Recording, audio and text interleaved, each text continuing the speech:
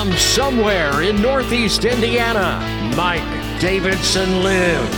And now your host of the podcast, Mike Davidson. Yeah, kind of missed a deadline, like missing a homework assignment. But the nice thing is it's not quite like those anxiety dreams you get where like you're in the classroom in your underwear and there's a surprise pop quiz and you forgot to do pretty much a semester's worth of work. I think I'll be okay. Had a fun weekend. Anyway, hell yes, Mr. Rob Roop, thank you very much. It is me, Mike. This is Mike Davidson Lives podcast where you and I hang out for about half an hour talking about a few things here in pop culture, maybe a few policy things. Basically, whatever comes to mind with me. Glad you downloaded this and keep me out of trouble for the most part. The assignment that I missed was wrapping up American Prometheus, which is the basis of the Oppenheimer movie with Christopher Nolan as the director, Cillian Murphy as Oppie, as he's called in the book, and Robert Downey Jr. as Louis Strauss. And I'm almost done. I have done some reading of it tonight. This evening, I've got like 2 more chapters and done. But it was a great Saturday this past weekend, which I entitle Picking Apples, Smashing Pumpkins. Picking apples, smashing pumpkins. In the morning, me, the wife, the girls, the boy, we headed off to a new orchard because the one we went to last year, the one we had been going to up here around Fort Wayne, New Haven, it is closed down. It closed down last year, and we were like, damn it. But we went to this place out in Huntington, and it was a ball. The girls loved it. They were picking apples off of every damn tree, and we filled up that 25-pound bag in no time flat. The boy, Logan, he likes to throw apples, not quite the same as apple picking, and hopefully not a precursor to juvenile delinquency, which may happen later on in life. But it was fun. They really enjoyed it. And then later on in the evening, went down to Indy, hung out with some people I knew, Smashing Pumpkins, wrapping up a 7-week tour in Indy. And the old dudes put on a phenomenal show. It's just nice to see Billy Corgan, James Iha, and Jimmy Chamberlain, 3/4 of the original lineup, doing what they're doing and doing it very well, better than a lot of bands. But you know, Rob, who I went, one of my best men from my wedding. Anytime I hang out with him, it's like I'm watching an episode of Curb Your Enthusiasm happen in real time. There was a story about an Uber driver, some other stories he was telling me about other things. That in itself, just sitting down talking with him about anything could be a half-hour podcast right there. if you really want to go there. The interesting thing I found out from him was the one season of The Golden Palace, which aired on CBS, which was a really bad Golden Girls spinoff, where the 3/4 of the original cast was running a hotel. He told everybody in our Lyft car that Don Cheadle had to fill in for a male stripper for an engagement that was going on in the hotel. Don Cheadle working very hard back in the old days. Getting a driver to the concert, and then when we finally get one, hearing just random IMD bullshit it was a highlight, and I'm just giving you sprinklings of what happened that evening. It was a fun show. But tonight, one of the best Smashing Pumpkin songs there is. I mean, it's on Melancholy and the Infinite Sadness, and I was jamming out to that a couple weeks ago. And Jimmy Chamberlain is probably one of the most underrated drummers of the 90s. I mean, I know he had some drug issues and everything, but yeah, he really brings it. So they did they did that at the show Saturday night, but it was Billy and James doing it acoustically, no drums. Jimmy was taking a breather. He did fine throughout the rest of the night.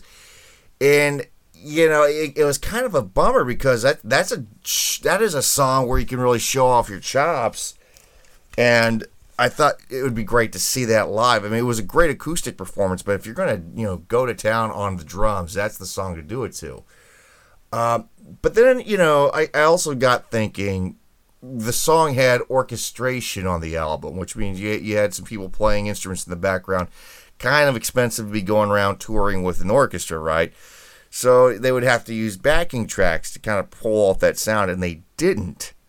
And I kept thinking months ago with that whole falling in reverse crap where, we lost our laptop, we can't do the show tonight.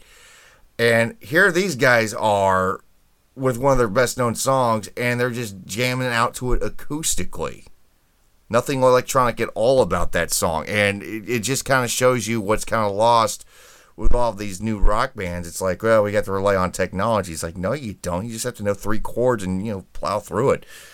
But that's enough of Old Man Yells at Cloud when it comes to music. Got the fall lights up today. That's good. So we put up like just basic standard warm glow light bulb strands around the porch during fall so we can sit out there, drink tea, at least 2 or 3 times before it gets really butt-ass cold. Wife was pleased, and the Colts ended up losing today because they couldn't generate offense, and I was displeased, but such is life. Oh, all right, real quick before I delve into anything further, just saw that Puddle of Mud, Wes Scantlin in trouble again, and I'm not sure what the issue is, but I have shared this on the Mike Davidson Facebook page. The machine shop out of Flint, Michigan, saying that they had to cancel the Puddle of Mud show that was scheduled, and it was not on them. It's 100% on Wes, and they are never going to reschedule Puddle of Mud again, so they're going to refund tickets, but the machine shop said that they apologize, and the representation of Wes Scantlin is apologizing. Holy hell, dude! I'm not. It's one of those things where you have an inkling as to, okay, we kind of know what's going on with that, but you really don't know, even though you know.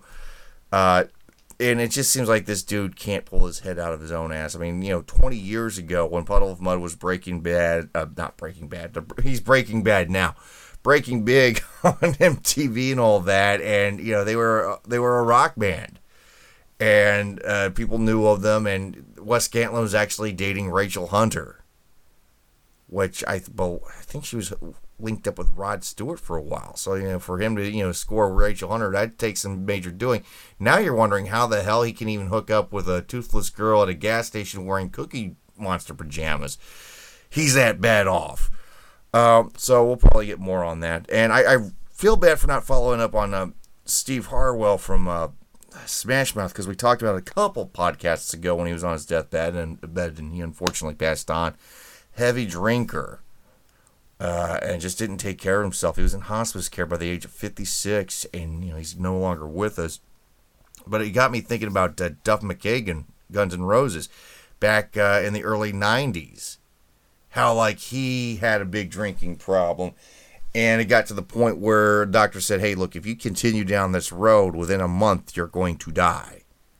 So he had to get sober real quick and get into better shape real quick, and he actually pursued an economics degree. He's actually a financial planner on the side, and he put together one band, Duff McKagan's Loaded, and then he did Velvet Revolver, and now he's back jamming with Axl and Slash, Guns N' Roses Reunited. And it's kind of night and day. How one guy can actually put his demons behind him and go on and still enjoy a pretty productive, successful life. And guys like, Wes Scantlin, who keeps doing the same shit over and over again, and Steve Harwell, who unfortunately could not get out from underneath all of that baggage. It just shows you where they go and where the guy goes that can put behind him all the bad stuff. Yeah, certainly a lot to think about. By the way, I was watching The Dark Knight earlier this evening. Wife put it on, and it was just kind of funny because I was just glancing at the gossip Facebook stuff. I linked this up on the Mike Davidson Facebook page because I'm a big Christopher Nolan fan. Oppenheimer doing very well, and apparently he is rumored to be directing the next James Bond film, maybe even the next 2 James Bond films. Of course, this is all rumor, but he would be ideal. And I'm thinking, okay, if you get this guy to do it, who would be Bond? Would he try to lure in Christian Bale, because he played Batman, who's American James Bond. And then you got Cillian Murphy, hot off the heels of Oppenheimer, and he could probably pull it off. I mean, he pulls off, nerdy scientist guy Robert Oppenheimer, and he can also pull off, tough ass gangster Thomas Shelby on Peaky Blinders. You'd have to say he's kind of a leading candidate, but then again, Tom Hardy would be a lot of fun, But here's my thing: whoever gets to be the next Bond, and if Christopher Nolan does direct it, we need a return to arrogant dickhead Bond, where he's a hard drinker, womanizer, says inappropriate things, and he lives that way because he is living a very dangerous lifestyle. He's a secret agent who's always on the verge of getting killed. So he is a little reckless in his personal life. Because, the Daniel Craig Bond started off some promise with Casino Royale, but then it kind of delved into navel gazing, and that's just never, ever fun. By the way, Mads Mikkelsen, who played the villain in the Casino Royale, as I'm getting all twisted on my tongue, kudos to him, because I guess this was off in the Venice Film Festival. He was out promoting a film, The Promised Land. It's a European film. I'm not quite sure what the premise of the film is, but they're doing the press junket thing, and the PC Hall Monitor that asked him this question, they brought up the fact that a lot of the cast for this film is Nordic, i.e. white, and going on about all this, and basically Matt is like, okay, what are you putting on me here? And this person was bringing up some of the regulations now with Hollywood Oscar nominations, like you have to, the new guidelines to make everything equal and diverse, and by doing so, you disqualify anything that's just, trying to tell a good story. And he looked at this person as the line from A Christmas Story would go, as if lobsters were crawling out of their ears. I'm not kidding. He was just like, what the hell are you talking about? What are you on to? And they go, are you worried because of the lack of diversity in this movie? And Matt Mikkelsen's like, are you? Quote, you're putting us on the spot, so you answer the question. And then the director had to intercede and go, okay, not everybody in the film is white, and started, playing up the good PR, which you have to do to sell a movie. But Mikkelsen, this dude was just not having it. And I'm not sure what his politics are, left or right. He's just trying to do his frickin' job. And you have somebody that's more concerned about the HR folder than they are the actual story. So kudos to him for just putting this person in their place. I'm shaking my head at this stuff. By the way, this writer, Patty Lynn, she's trashing Hollywood in a new memoir, Why I Broke Up with Hollywood or some crap. But if you're wondering who she is, she wrote on some shows that were known, like Freaks and Geeks, Desperate Housewives, and Breaking Bad. In fact, she was nominated for a few awards for an episode she worked on first season. But I think she was only with the show for one season, and she's throwing some trash the way of Vince Gilligan, the showrunner, the guy came up with the idea, saying that he was so scatterbrained, we always had to hunt him down. He just wanted to be at the scene of one episode they were shooting, the one where Walter White lights that dude's car on fire. He just wanted to be there to watch stuff blow up. And I'm reading some of the excerpts, and I'm like, well, that's the perk of being the boss. You can do whatever the hell you want. And, Vince Gilligan did start out as a writer and made his way up the ladder. I mean, he was a writer on The X-Files and wrote some very memorable episodes of The X-Files. By the way, this week in the 30th anniversary of the first X-Files episode on Fox, just so you know.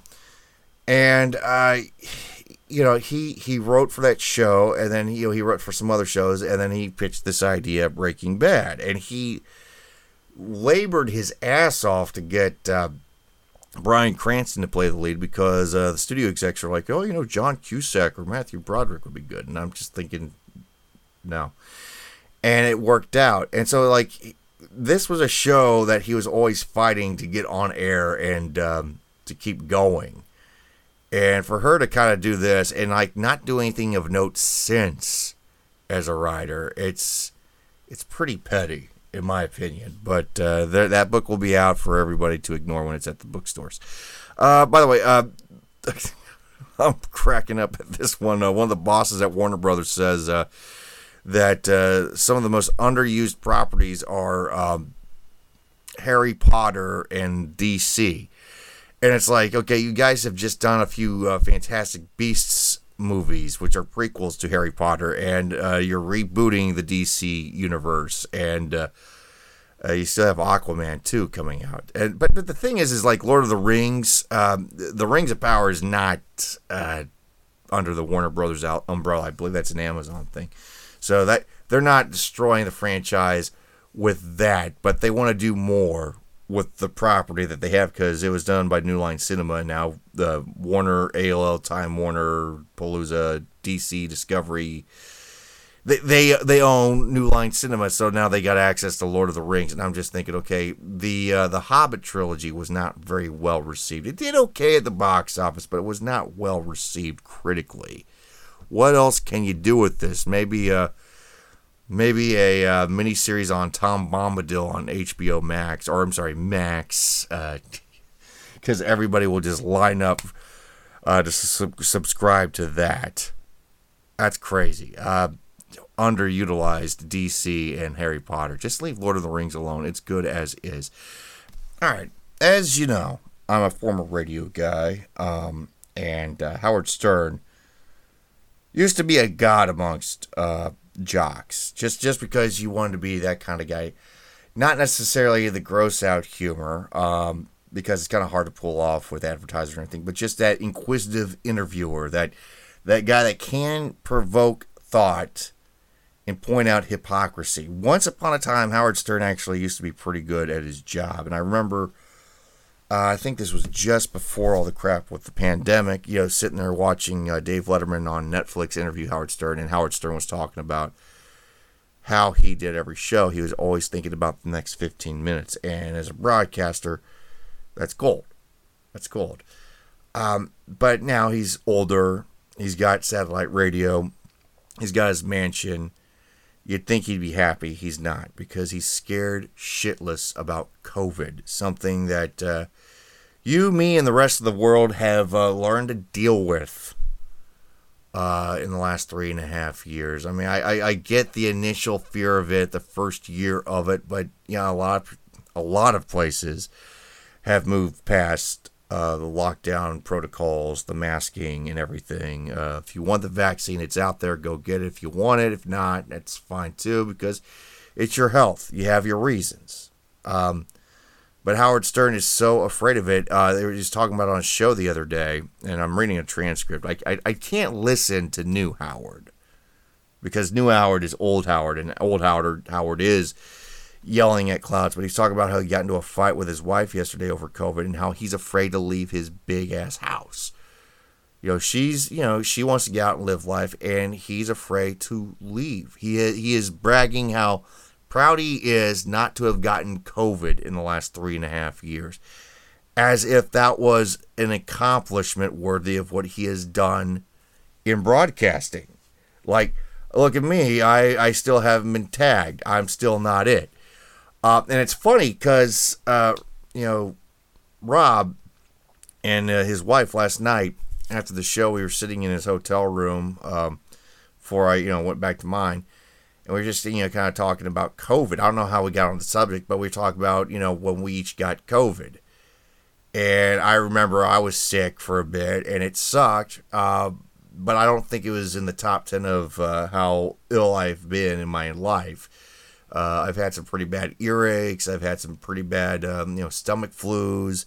I think I've had pneumonia a couple times, fevers, you name it. COVID was terrible, but not horrible for me. And I think I got a second time after getting vaccinated, which kind of shows you how great that vaccine was, huh? But, I survived the vaccine. I survived COVID. I've gone on to live a pretty decent life, and go out to concerts and, live life with my family and everything. I'm not hiding in a house. You're not hiding in a house. You have a job to go to. I have a job to go to. That's the point, is like we get out and live life. And here's a guy who's achieved everything somebody like me 20 years ago would have loved to achieve in broadcasting. And he's afraid of one bug. And the thing is I think he's got 3 daughters. Like, he's never changed a shit diaper in his life. He's never been exposed to a cold or a runny nose or a fever in his life. I know some broadcasters can be a little bit germophobic because, you're sharing a room with somebody else, essentially. Back when radio used to do things live, you're sharing a room with somebody who is, just getting off their shift, and you're talking into the same microphone, you're touching the same buttons and faders. I kind of get that, but he doesn't do that anymore. And he won't leave his big house. It's like an anchor to him. All that success, and he's afraid to lose it because of a microbe. This is like Howard Hughes, only it's Howard Stern.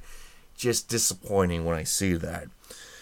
This is more heartbreaking. I mean, this is disappointing. It's heartbreaking too. But there's a teenager, I think he was 14, Massachusetts, who unfortunately passed away. And it was due to the one chip challenge. If you know about that very spicy chip, one nacho chip coated in just some really hot ass peppers. And going back to my radio days, the morning show host tried it once, and it was not good. And like he convulsed, and was dramatic, was spitting up in the wastebasket and everything. That the other chip, there was 2 chips. He ate one, the other one remained in the studio, and I never touched it because I believe fervently food should not be pain, right? Food should never be pain. And I say this because I ate a lot of spicy food in my youth, and now I'm always taking heartburn medication. But this kid in Massachusetts, he couldn't take it. Unfortunately, he ate the chip, and he's no longer with us. So the company behind the one chip challenge taking it off the shelves, and it's kind of a sad reality of the TikTok, YouTube viral culture. You see something online, you think, "Oh, cool, that looks great. I can do it and get all these follows and likes," which you cannot translate to money. It's a lot safer most times to share memes. And I'm only half joking about that. I mean, it's you're sharing a joke, you're sharing an idea, you're just putting something out there. Some people may like it, some people might hate it, but at the end of the day, everybody walks away. But you also have like young people doing this crap, like the one chip challenge or holding your breath challenge or whatever challenge, where they get rushed to the hospital or once, or worse, their parents don't see them ever again. And it's stunning to me, it really is, that in this culture, you can flag a meme, and you can, flag a Facebook profile or somebody on X, Twitter, or whatever. If you share something that is erroneous or false, it's just not open to debate. It's okay, we have to flag it or you're banned. But we can't do anything about these viral challenges, these viral videos on YouTube and TikTok where people are getting hurt, chasing a fame that's not going to pay off. Or, okay, great, you get 1 million likes, but then somebody else does something even dumber and they forget about you in a New York minute. And it's unfortunate that this kid lost his life about this. And, of course, now the one chip challenge is going bye-bye for now. Who knows if it returns. Okay, I want to kind of comment here before I wrap up the podcast about Danny Masterson, formerly Hyde of That 70s Show and a Scientologist, and he has been convicted of rape and all sorts of bad things because of Scientology, and I think it was like 2 or 3 women that accused him of this. So he's looking at anywhere from 30 years to life in prison, and I have to be very... very careful when I talk about this because I don't know Danny Masterson. I do know that Scientology is on the shady side, and I know people who were legit victims of sexual assault and rape, and that's not funny. It's not cool. It's, you're invading somebody's private space. But this trial, I don't know how it will hold up. I mean, he has to appeal because it's based off the testimony of two women who are accusing him of rape. I don't know if they're telling the truth or not. And I don't buy into the believe all women mantra, that hashtag. You have to look at the evidence and come to a conclusion. And if you can't produce solid evidence, like, okay, the rape drugs, other such things, it's kind of he said, she said, she said, she said here. And so, like I said, I don't know the character of Danny Masterson, but I don't know the character of these accusers. I don't know the character of Mila Kunis or Ashton Kutcher too, but they are friends of Masterson. They wrote letters to the judge, basically talking about their experiences with him, and they're a friend, and he's a good guy. Well, somehow these letters went public, and now they're being, Spanish Inquisitioned for this, and they've had to apologize for defending their friend, which I find kind of Soviet-esque, to put that mildly. The truth of the matter is, this is a very serious allegation. I don't know anything about the accusers. I don't know anything about the accused. But it's very, very dangerous just to take the word of somebody because they said it's true. This needs to be investigated. And if the evidence outside of a testimony can't be found, I don't know how this holds up in court. But then again, this is California. In coming off of this, Christina Ricci posted on one of her social media accounts that, she herself in her younger days was sexually accosted in Hollywood. And I don't doubt that's possible. Or I don't doubt that it happened to her. Or could happen to her. Because she was a young starlet and everything. And she... If this is her story and she's sharing it now, okay, it takes a degree of bravery. I understand that. But we can't believe all victims because we don't know who is legitimately a victim. And that's why we have a court system. And I know that's kind of a heavy thing. I'm not really joking about any of this stuff because it's a serious allegation and some people could be hurt. Some people could be falsely accused. You have to let the system play this out. And I don't think this is over. I don't know who's innocent. I don't know who's lying. I know Scientology is very very suspect. I'll put it that way. But it's very dangerous to believe the words of anybody that you don't know. Hell, you have family, and you know how dangerous that can be to back up somebody you know and love. But that's something that's going to continue to play out, I feel. Now, something a little more lighthearted as I wrap this up, just a little bit. Highland Park, Illinois. Just to kind of prove how out of touch people with white liberal guilt can be. They had to cancel an event at a country club recently in Highland Park, Illinois, where donors for a charity that benefits people that are struggling financially get to experience what it's like to be poor, to be without resources, to be, oh, woe is me, I'm poor, here in a country club dining room, which is probably getting paid for hosting this event. And that money could be used for actual people that are struggling with poverty. And this was canceled because the backlash was big. And I'm not a big cancel culture thing. Personally, I would have loved for them to try to pull this off and videos go viral from this thing because it would show how out of touch they are. Because this is an exercise. This is a simulation. Nothing about it is real. At any point, they can say, okay, time's up, and you go back to being rich again. But the dirty little secret is you've always been rich. It's like the song from Pulp, Common People. Nobody likes a tourist. Well, when people who are struggling financially or are about 5 or 6, 7, 8, 10 brackets below you in the tax bracket, they're seeing you do this. They're just thinking, man, what a bunch of pompous assholes. So thanks again, citizens of Chicago or the Chicagoland area. By the way, if you want to really know poverty, they're housing, a couple hundred migrants at the O'Hare International Airport. It hasn't gotten to the Holiday Inn yet. So, but yeah, that's going on, and rich people are pretending to be poor. By the way, going back to some seriousness here, recording this weekend, going into September 11th. If you haven't already, remember those we lost on that day, September 11th, 2001, 22 years ago.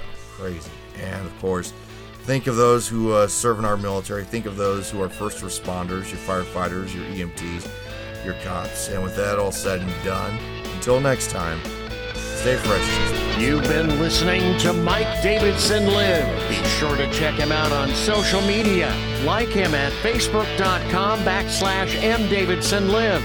Follow him on Twitter. Look for @DavidsonLives.